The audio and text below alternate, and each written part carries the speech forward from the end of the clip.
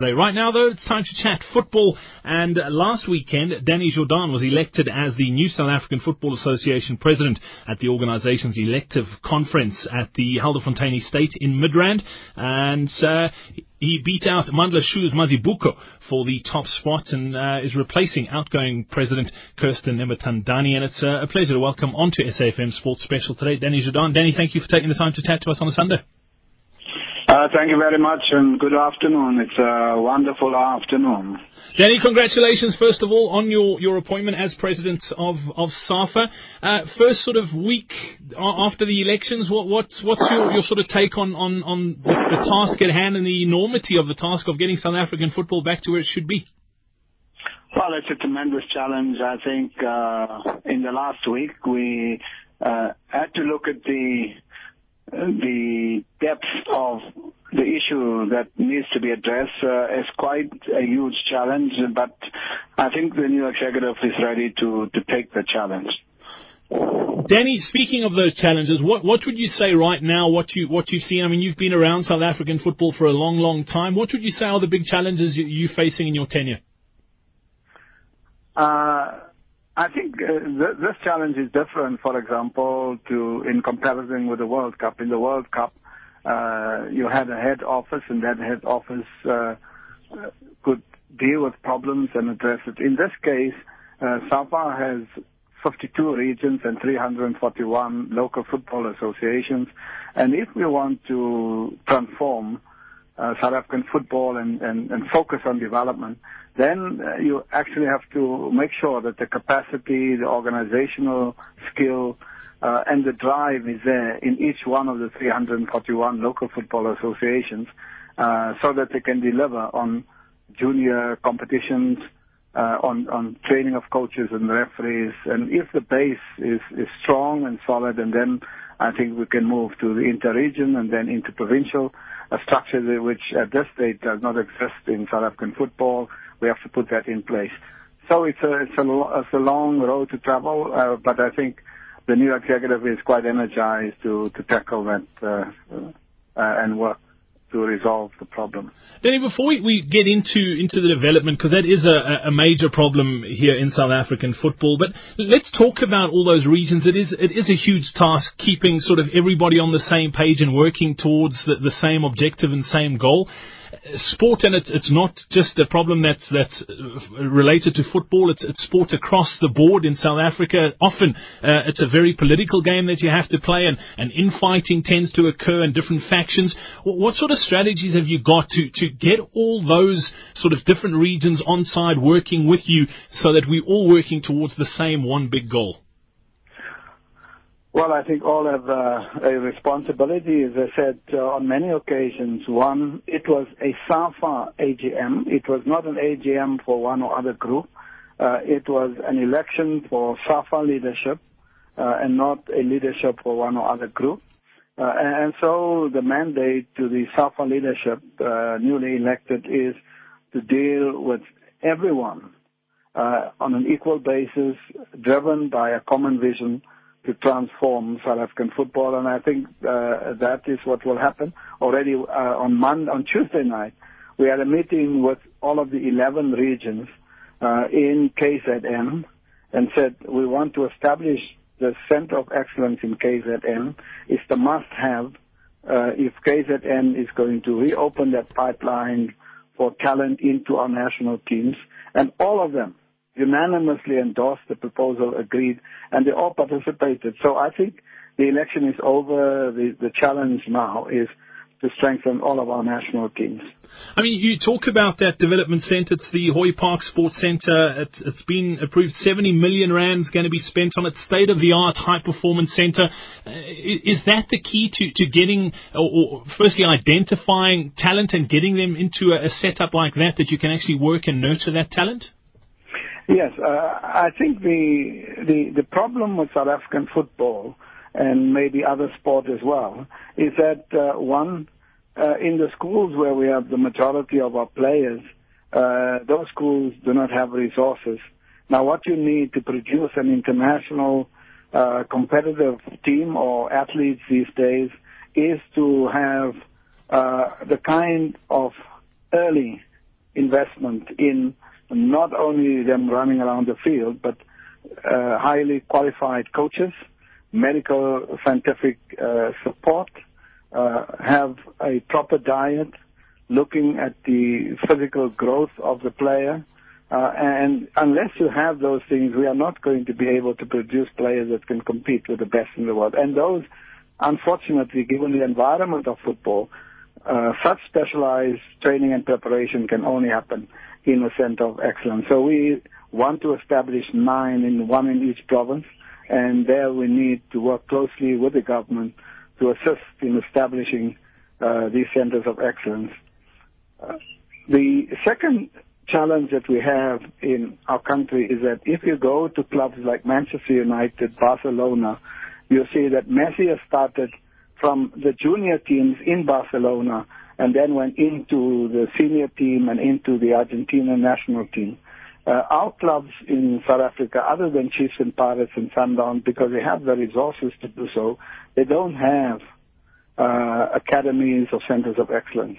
So we must work with those clubs and see if we cannot, in our provincial academies, have those clubs in the province also have access to the best and specialized training for the team and have those youngsters graduate into those teams.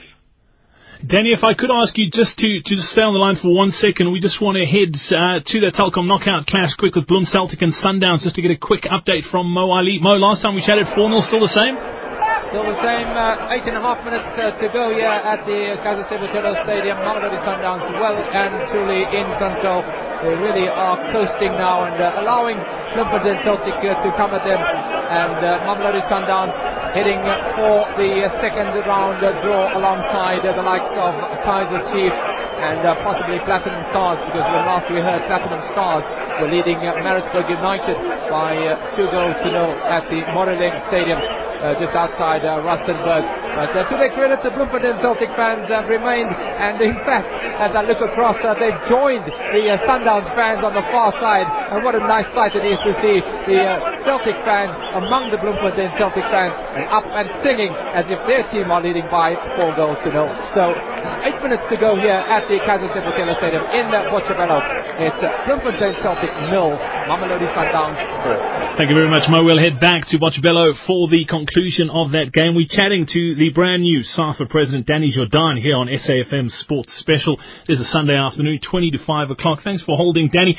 We were chatting about some of the big teams in Europe, and you were talking about the youth programs where they identify talent really young and they work them up through the youth ranks, and eventually those players then make it on to first team level, and many of them go on to represent their country. You're saying that's lacking here in South Africa. I mean, if you look at the amount of games that are being played in European countries, and I don't want to compare European football to South African football because they are two different brands of football, but a key indicator of the strength of European football as opposed to ours is just there's so few games being played in South Africa on a weekly basis at junior level.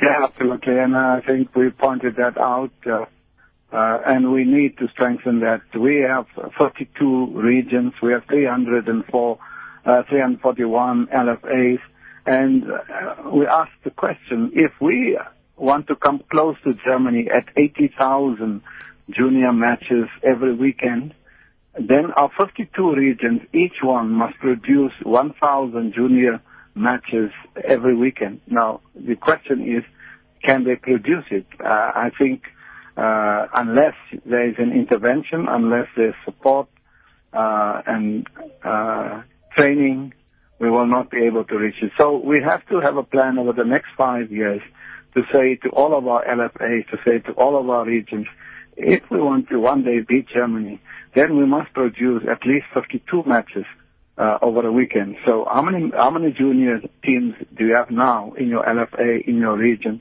And how can we have a plan over the next 5 years to at least produce 300, 400 or 500 matches, knowing that to produce 1,000 matches now may be too much of a mountain to climb.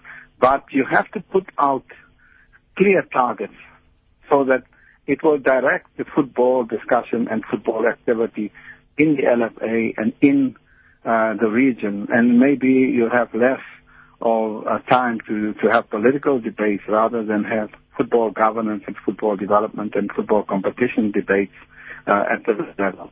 Danny, I mean, that sounds wonderful, and it sounds like a great plan, but coaching is also an issue. There just aren't enough coaches to handle that many games or that many teams. Yeah, absolutely. I think as you can get the pupils into the schools or the learners into the school, you must also have the teachers. And we can have all of those competitions, but we must have the coaches. Not only must we have coaches, we must have qualified coaches. And again, if you compare with Europe, Spain would have 12,000 coaches with an A license. We could hardly reach 300 coaches with an A license. So if we want to beat Spain, then our teachers must be equal to the teachers of Spain in football, and therefore we have to encourage more of our former players to take seriously the coaching question of coaching, and make sure that they have the highest level of coaching qualifications equal to the best in the world, and then that knowledge and that expertise will help us to build the quality junior teams and ultimately have quality senior teams. Yeah, and I mean, it's a slow process, I'm sure. I mean, people need to understand that there's obviously a lot of issues that we need to deal with in South African football and get these processes and systems in place so that we can feed the national team eventually with really good quality players. And speaking of coaches, the big one the big question that needs to be asked is obviously the coach in charge of the national team right now, Gordon Iggesson. He was sort of tasked with getting Bafana Bafana to the World Cup. I don't want to say he failed at that, although we're not going to the World Cup. I think his performance as coach has been great. What now for Gordon Iggesson? Is he going to continue as coach of the national side? Well, it is a matter. Gordon Iggesson was appointed by the national executive of SAFA, and he will have to come and give a full report. But not only Gordon, as we've indicated, all of the national team coaches must come and give their reports, and then the national executive will discuss the matter, and maybe they'll refer to a specialized committee, the technical committee, to make their own assessment, because the other coaches and the technical directors must make their input also and make a recommendation then to the national executive. But it's not a decision that I can announce on the radio. It is a process that we have to undertake. When will that process be wrapped up, Danny? Well, we're having a National Executive Committee meeting on Saturday. Unfortunately, as you may know, Gordon is going to be out of the country. We are playing in Morocco, Bafana Bafana. And I'm sure when he comes back at the next meeting, we'll get a full report. But in the interim, we will convene a technical committee to engage him and other coaches so that they can submit their report at the next National Executive Committee meeting. Brilliant. Danny Jordaan, thank you so much for your time this afternoon. It's been an absolute pleasure chatting. I want to wish you all the best in your role as president of SAFA. It's not an easy job, I'm sure, with so many stakeholders and such a passion for football in a country like South Africa. All the best, and thank you for chatting to us here today on SAFM Sports Special. Thank you. It's been a pleasure, and all the best to you as well. Thank you. Danny Jordaan here on SAFM, South Africa's news and information leader. Going to be chatting tug of war in just a short while, but play in Botshabelo about to wrap up. We're heading towards the final whistle. Let's catch up with Mo Ali now for the conclusion of that match. Just over a minute to go here at the Kaizer Stadium, and the champions, the defending Telkom knockout champions, Bloemfontein Celtic, are on their way out of the competition, and that in the first round. They've really been comprehensively outplayed. They've been thrashed by a superior Mamelodi Sundowns side, a side that's in form and will be extending their unbeaten run that stretches to last season to 10 games now. And really, they've looked the part, have Mamelodi Sundowns, and the other teams had better sit up and take notice, because this is the Mamelodi Sundowns side that have scored in all 7 of their previous games, and continue that scoring this afternoon with a comprehensive victory. The opening goal coming as early as the 4th minute through Dove Wome, and 3 minutes later it was Limbikani Nzava who headed the ball into his own net from a Wome free kick to make it 2-0. On the half-hour mark, it was the excellent Kama Billy, the Zimbabwean international, who made it 3-0, finishing off a move that he started. A brilliant cross by Bryce Moon, and there was Billiard to finish off at the far post, and he got his second of the afternoon to crown a great game for himself. It's a lovely curling shot from just outside the penalty area to make it 4-0, and since then it's been cruise control for Mamelodi Sundowns. We'll have 4 minutes of stoppage time to be added, as shown by the fourth official, Abel Mputa. In front of us here, the Celtic fans dancing their way around the stadium in their green and white hoops, and maybe Celtic should think about perhaps going back to their green and white hoops, because they're playing in an all-white outfit this afternoon. But the all-white has not been able to keep the clean sheet, and in fact they haven't been able to do so. In fact, they've just done one clean sheet thus far this season in 8 league and cup games, and that was against the defending league champions Kaizer Chiefs, and they held to a goalless draw. But serious concerns about the defence of Bloemfontein Celtic. They've now conceded 17 goals in 8 league and cup games, while Mamelodi Sundowns themselves have scored 13 times in 6 league and cup games. As you can hear maybe in front of us here, the Celtic fans now doing their stop around the ground and continuing to sing, not watching much of the football, I must say, as it's Kama Billiat now for Mamelodi Sundowns. Will find Bongani Zungu, now going back to his captain Alias Skit. Tompo Kekana playing just in front of the back four, just keeping possession, and as they play the ball around the ground, you can see the surface not very smooth as the ball bobbles and goes towards the Sundown players, but they move down that right hand side now. On the overlap is Bryce Moon. Will find Katlefo Masheko, who's come on as a substitute, one of the 3 substitutes together with Bryce Moon. Katlefo with a shot, and well saved by the goalkeeper Patrick Chinyam, going smartly down to his right. So Anthony Lafleur making way for Nzimi Shaba, Surprise Marita coming on for Jove Wome, and Cuthbert Malachila, the Zimbabwean international, making way for Katlefo Masheko.